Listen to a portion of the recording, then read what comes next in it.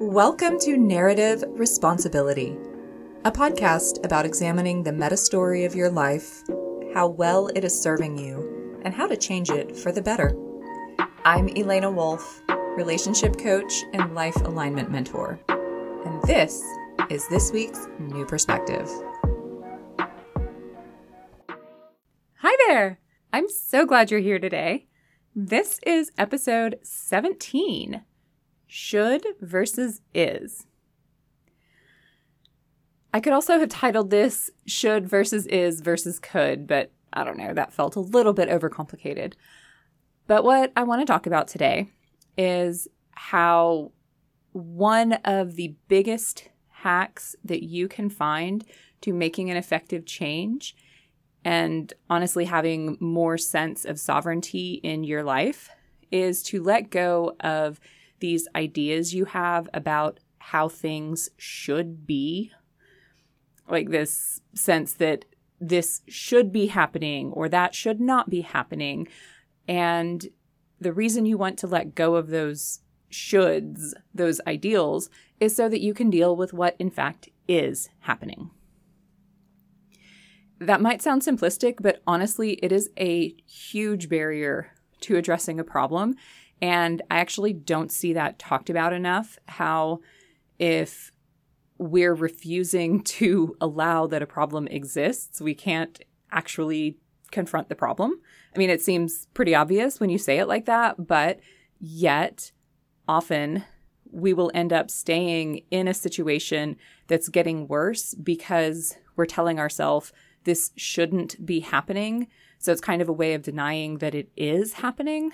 Or we'll be saying something like, I should be taking action here. And so because we're too busy telling ourselves that story about how we should be doing something other than what we are, we're not looking at what we're actually doing to assess kind of why we are or aren't taking action. I also want to say pretty much up front that I don't mean to confuse should with could.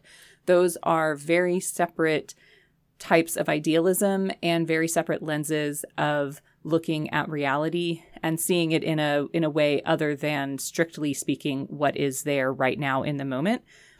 Could is a potentiality. It is a way of looking at what is and asking what else might be possible or what could arise from this set of circumstances. Should, on the other hand, is a way of denying what is by trying to negate its very existence. So these kind of create two different types of idealism. One of them is action-oriented, and one of them is action-resisting. Action-oriented idealism comes from the could. What could happen? What could be? What can I do? What might I do to encourage those coulds or those possibilities to find me or to enter the picture?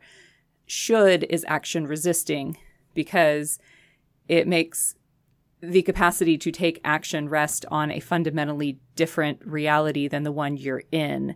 Well, it should be like that. Therefore, when it is like that, that's when I take action. And so that's why you can stay stuck if you're really bought into some kind of should-based idealism. Maybe this is all a little bit abstract, so I'm going to offer a couple different examples. Not to get too meta about everything, but the first example is the fact that I am recording this topic today for tomorrow's episode. I had a different topic that I really wanted to place for the last episode in January, and it is a really big picture, high concept kind of social history and philosophy topic.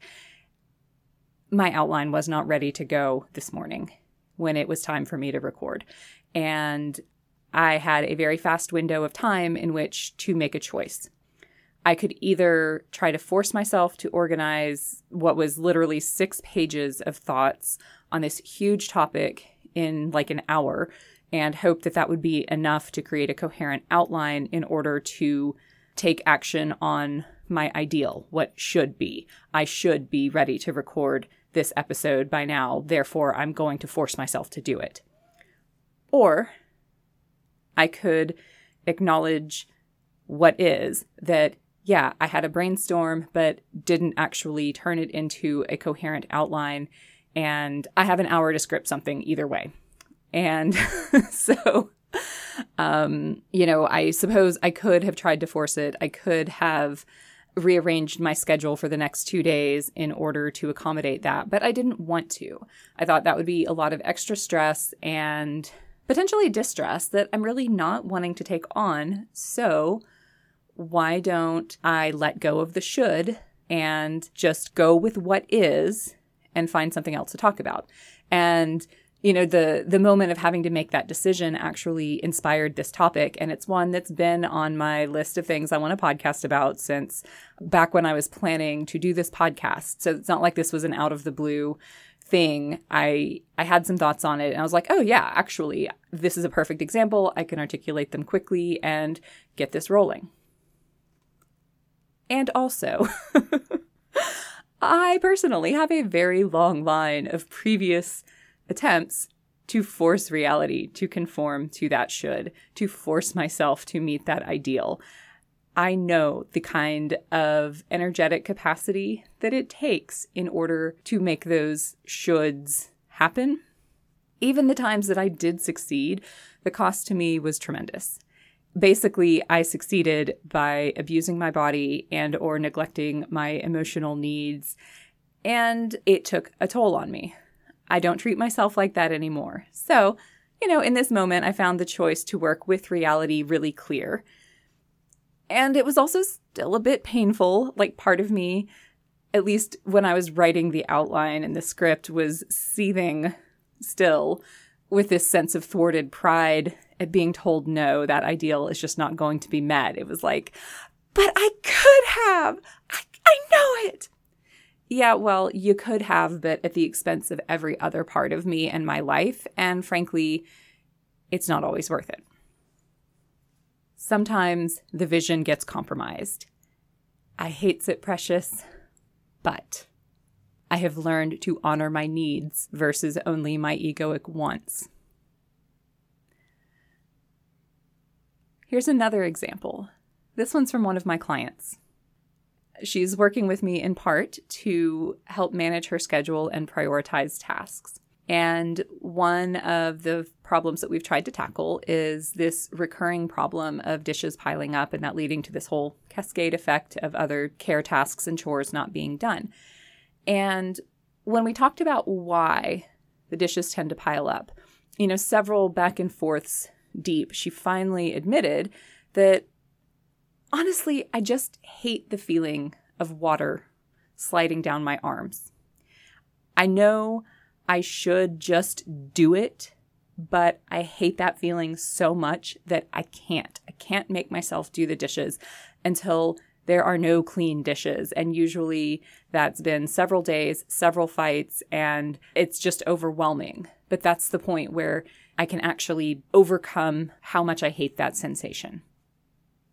I told her, if you're looking at the situation through the lens you just used, which is, I know I should just do it. I should be able to set aside how much I hate that feeling. I should be able to just do the dishes. If that's how you're looking at the situation, you're never going to be able to solve the problem. That lens is what's keeping you stuck. Because the actual problem is that you have a sensory sensitivity. There is a body reaction of just sort of visceral disgust toward that feeling. Telling yourself you shouldn't feel that way is not going to change the fact that you feel that way. It's just going to keep you from solving the actual problem because you're denying the problem's right to exist. Denying the reality of a problem makes it an unsolvable problem because you're asking reality to be other than what it is. You're making reality itself the problem rather than engaging with the actual problem. You can't change reality that way. Like, as magical as mindset work is, and as many ways as we can open up possibilities and new pathways in life by getting rid of some of our emotional beliefs, like our limiting beliefs and our cognitive biases, there is, in fact, a limit to what they can do. And changing reality is something that they can't do. So in this case, my client's reality, the embodied reality of her experience of the sensory world and how it feels to her body, is that sensation is terrible and she hates it. And she hates it so much more than she hates a pile of dirty dishes or even a couple fights with her husband about it. So saying that problem isn't valid, it should not exist, it should not be a problem, will never change the fact that it does exist and it is a problem. You can't change reality. You solve a problem by working with reality. So if you allow that problem to exist instead of denying it, then it becomes a solvable problem. Because if you're framing the problem as, I should not feel this way, like there's no way to resolve that. You do feel that way. So until reality changes and you magically stop feeling that way, like you can't solve that problem. But if you frame the problem as, I hate the sensation of water on my arms more than I hate dirty dishes and fights about dirty dishes, you know what? That is a solvable problem. You can use a dish wand. You can use gloves. You can get wristbands to absorb the water. There's going to be some way to address the sensory sensitivity if you allow that to be a valid problem and accept it as a problem worthy of being solved instead of trying to force it not to be a problem. Like if saying that shouldn't be a problem, therefore you just do the dishes, would work, she and I would not have needed to have that conversation. She would not have needed to hire a coach to help her figure out what in her mindset was going wrong, like what was keeping her out of action. So saying you should not feel this way, or saying this should not be, it creates an impossible problem to solve because there's no action you can take that would actually change it or resolve it. So these two stories are examples that I hope were pretty easy to follow of how our internal narratives affect our capacity to deal with life and to deal with reality. Our stories can literally stand between us and solving a problem because they keep us insisting that there is no problem. But really there is a problem and we can't move forward. Or sometimes our stories will tell us that we have to solve this specific problem. We need it to, we need this specific outcome because that's the ideal. That's what we're trying to force to become reality. When maybe what we should be doing, the more effective solution, would be looking for paths that just let us sidestep that particular problem and bring a different reality into being. So why is it that we end up in this predicament with these sort of misguided shoulds, where we're trying to deny a problem and to deny reality instead of just accepting it and solving it? I think there's a few places that they tend to come from. Part of it is our conditioned expectations. Part of it might be that we have a shame or a guilt reaction. Part of it might be ego or pride. And some of it might be sort of this rigid idealism in the most negative sense of that term. So let's unpack each of these a little bit. Our conditioned expectations are beliefs that we have that come from what we absorb from other people, often, although not always, in childhood. The most insidious and hard to find ones certainly come from childhood, but, we can pick them up just from our culture at large and the people that we're around, even as adults. So these kind of conditioned beliefs might be from things that other people are saying directly about life, or it might be things that we observe in how they react to life or situations, or it might be things that they say in response to our reactions to life or things that we're saying about it. For example, a parent who mocks or threatens a child that's expressing a sensory sensitivity, like, oh my God, I hate the feeling of dishes, or dishwater, not dishes themselves, though I guess you could hate the feeling of dishes, but like, call back to our, our story. I hate the feeling of dishwater. If that parent tells the child, you're silly, or that's all in your head, or that's not a problem worth crying about, what they're doing is teaching that child that their physical discomfort is not a real problem and it's not worthy of being taken seriously. It's not a problem worth solving. So for that child who really doesn't have a lot of choice in that relationship or that context, the better option is just to endure a sensation that they hate and move on. And probably that solves the parent's problem of, why is my kid not doing the dishes? Okay, but what beliefs does that child take on as a result? That the way they feel in their body doesn't matter, or that their discomfort is less important than the task at hand. Well, what happens when you're an adult and you don't have somebody who has authority over you to force you to do those things? You're going to end up in a situation like my client, where you deny the fact that that's a worthy problem to solve, but yet you can't force yourself to act in spite of that problem. And, sometimes those conditionings will tell us that it's unsafe to accept reality, that we'll be punished for it or disciplined or shamed if we treat that problem as a real problem. And so then we feel unsafe to even acknowledge the reality of that problem. And if someone is having a nervous system activation, a genuine fear response to the idea of confronting reality for what it is, that's going to put a real barrier in between them and looking at that problem directly and assessing it for what it truly is. Okay, so let's talk about shame and guilt. We might carry shame around feeling something that others don't seem to feel, or something that we have been told is not real, or not a big deal, not important. We might feel shame at being unable to do what is being asked of us. In this case, maybe just let it go. Don't feel that way. Don't feel that thing.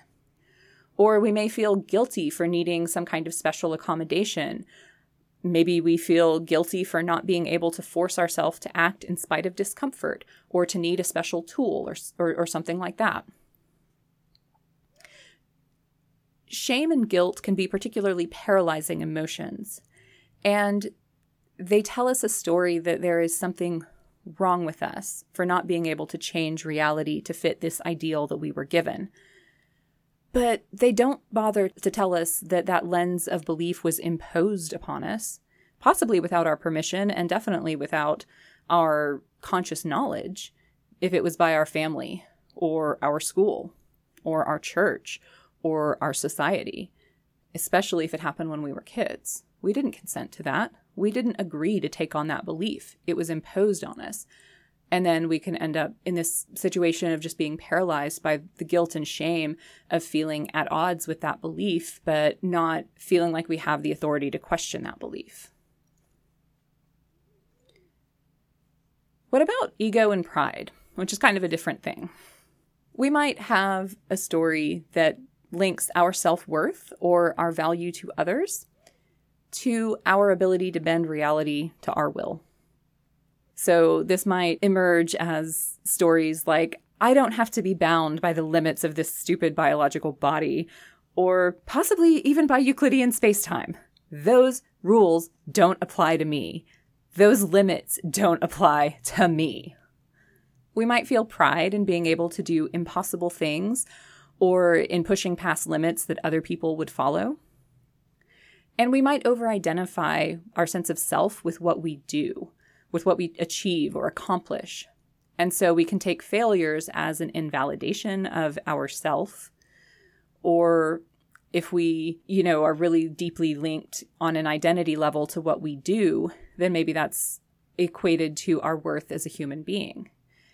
Like, I'm only as good as what I do. Therefore, not performing according to my ideals means that I'm not a good person or I'm not good enough. Yeah, past me was super guilty of this. Nowadays, I'm much better at it, but this was a narrative that I carried for a really long time. I measured my worth by my achievements. I will say they were achievements according to my standards, not external ones, as if this somehow makes it better. But at least they were authentic. For example, if I got an A on a project that I knew I really hadn't tried very hard on, even though there was the external marker of, oh, I got a really good grade on that, I didn't personally feel pride in that because I knew that I hadn't actually tried very hard. Or if I didn't give everything I could have to a project that I cared about, that was the measure of my success. Did I actually give everything I possibly could have? Because if I didn't, then I failed. In behaving this way, in following this kind of idealism, I was very cruel to my body. I held myself to these insane, almost robotic production standards, and I burned myself out. When I decommissioned that tool and said, I will not do that to myself again, I had a lot of hits to my pride and my sense of identity when reality would tell me, no, actually, you can't accomplish that on the timeline you're trying to if you're not willing to hurt yourself to do it. And sometimes I still fight with this belief pattern. It's also just a lot quicker these days. I don't have to start down, usually I don't have to start down the road of trying to force it before I can accept that I need to compromise. So, for those of you listening to this, here's evidence. I am not perfect. I'm just years down this road of self-management and personal development work. So these stories are overcomeable. It just takes some time. You got to recognize them, and then you have to do the work to break those patterns. So the last one, idealism in its more rigid negative form. This kind of idealism is destructive because it's an emotional rejection of reality. It's kind of the proverbial rose-colored glasses that see only what they want to. It can be usually this is a self-protective mechanism that's trying to shield us from the emotional pain of being let down or disappointed. It can also be an attempt to gain certainty, to shield us from the fear of the unknown. If you're fixated on wanting something, even if it's impossible, then staying fixated on it and, continuing to fling yourself against this wall of impossibility allows you to avoid the question of what you would want or what you would actually do instead if you admitted that it was impossible. But let me be clear that I am not trying to promote pragmatism over idealism per se, because I think sometimes the so-called pragmatism or realism is just as much of a reality-denying mechanism as pie-in-the-sky, hard-headed idealism is. It's just disguised as the opposite. So, for example, people who tell you, oh, you need to stop dreaming or don't want more, if they insist that the only possibilities in life are the ones that you see right in front of you, that perspective is just as blinded by belief. It only sounds like it's not because it's grounded in the what is right here and right now. But the right here and right now is not all there is to the world. It's not all we will ever have to work with. Unless, that is, we act in ways that do not allow those other options, those mores, to find us. We certainly can make it so that this right here, right now is all there ever is to our experience. But that doesn't mean that that's all there ever could have been, that was all that actually existed for us. It was simply that we refused to see pathways toward that more, in the same way that refusing to see pathways to solving a problem you think shouldn't exist keep you stuck. So when I'm talking about idealism here, I don't actually mean the sense of what could be or what the possibilities out there might be, what opportunities are available to you that have not been actualized yet. I'm talking about the idealism and beliefs that lead you into an antagonistic relationship with reality because they won't let you acknowledge either the problem or the potential route around pathways, the other pathways that might be there. So you've been listening to this. Where are you in your relationship with reality right now? Do you have any problems that are seemingly impossible to solve just with willpower? Perhaps it's because you're not seeing the problem clearly. Maybe you're looking at it through the lens of a belief that it should be some other way. And so you're not able to simply acknowledge, well, this is the problem, and start looking at solutions to the actual problem. You're still stuck on this ideal that it should be some other way, that reality should be other than what it is. If that's you, if that's resonating, let's talk about it. I have just started a Patreon to support this podcast. And really what I'm hoping to do with it is to create a place for discussion.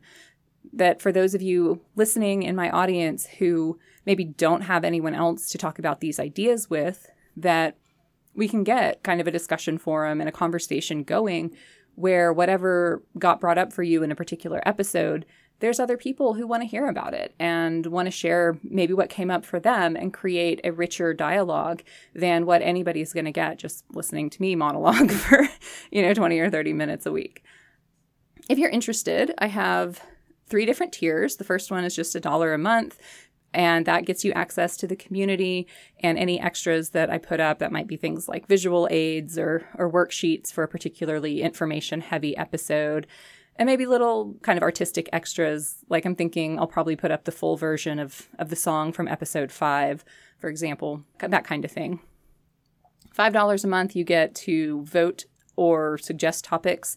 I'm not sure exactly how I'm going to do that, but I think I'll periodically have like AMA style episodes or once a quarter or something like that. Let the audience decide, we want to hear you talk about this topic or tackle this problem. And I think that would be a really cool way for people to get to have some say in the content that they're engaging with. And then for the $20 a month, you'll get some kind of monthly event with me via Zoom or some other kind of online gathering. It might be like a shamanic drumming circle. It might be a discussion group. I might start a book club if there's interest. I think that kind of has to be determined by the people in that tier and what they might want. But that's kind of what you get for joining in. And I would really love to see you there and get to continue the conversation, or actually get to make it a conversation as opposed to just a lecture, just, me talking here into my microphone, trusting that you're out there listening. So that's it for today. If you want to know more about my work, you can follow me on Instagram at @ThePatternBreaker. You can look at my website, thepatternbreaker.com. You can find me on Patreon at patreon.com/narrative responsibility. And in the meantime, what part of your story are you going to take responsibility for this week?